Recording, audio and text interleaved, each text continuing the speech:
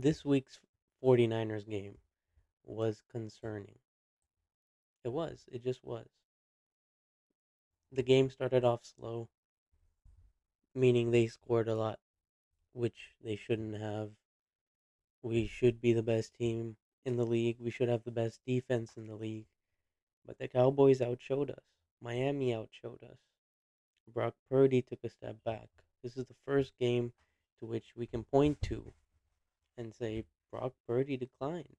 He missed a lot of targets. This game should have been over in the first two and a half, 3 quarters.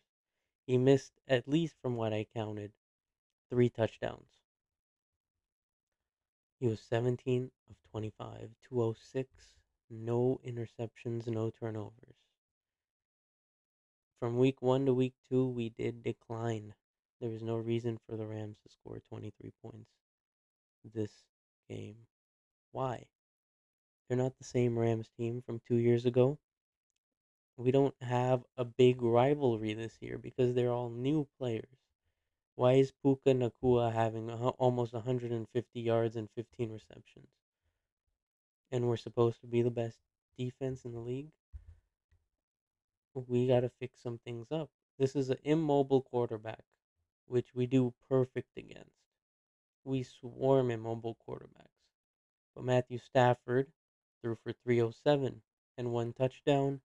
And if it wasn't for his late interception, who knows? This game might have been tied. We don't know what would happen.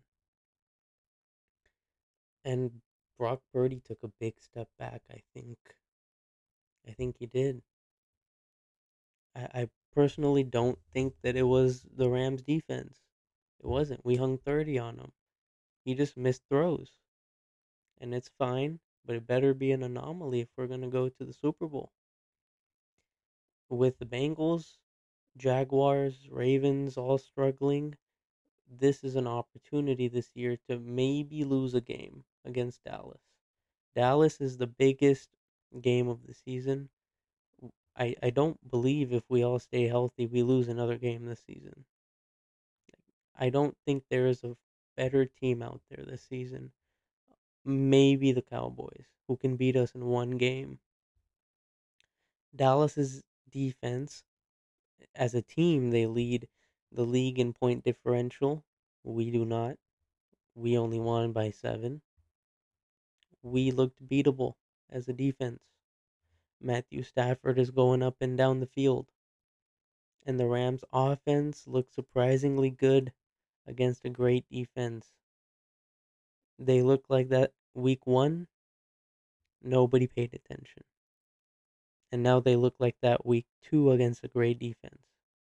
There's no expectations, which is probably the reason why they're playing good. But it's when there are no expectations of a bad team, impossible things can happen.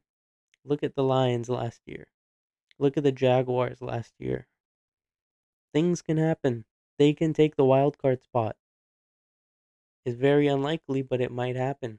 They have the quarterback necessary. And we better take the number 1 spot in the NFC. If we have home field advantage, we can beat the Cowboys. I think Dak is a fraudulent quarterback. We'd have no problem against him. But if we have to hang 45 points on the Cowboys, we are probably going to lose the game because of their gunners and Dak Prescott gunslinging the ball. We cannot have our defense. Well, we can't have the Rams putting 23 points on us. It is partially the defense's fault, but it's also Brock Purdy's fault for missing those targets. You could see he looked frustrated, but there were no adjustments made. No adjustments. Going into the third, fourth quarter, no adjustments on those deep balls. Shanahan was trying to end the game early, and it just wasn't the case. I understand that can happen week to week. Even in the best teams, look at the Chiefs week 1. But it shouldn't be a reoccurring theme. It just shouldn't. As fans, as 49er fans, we expect greatness this season.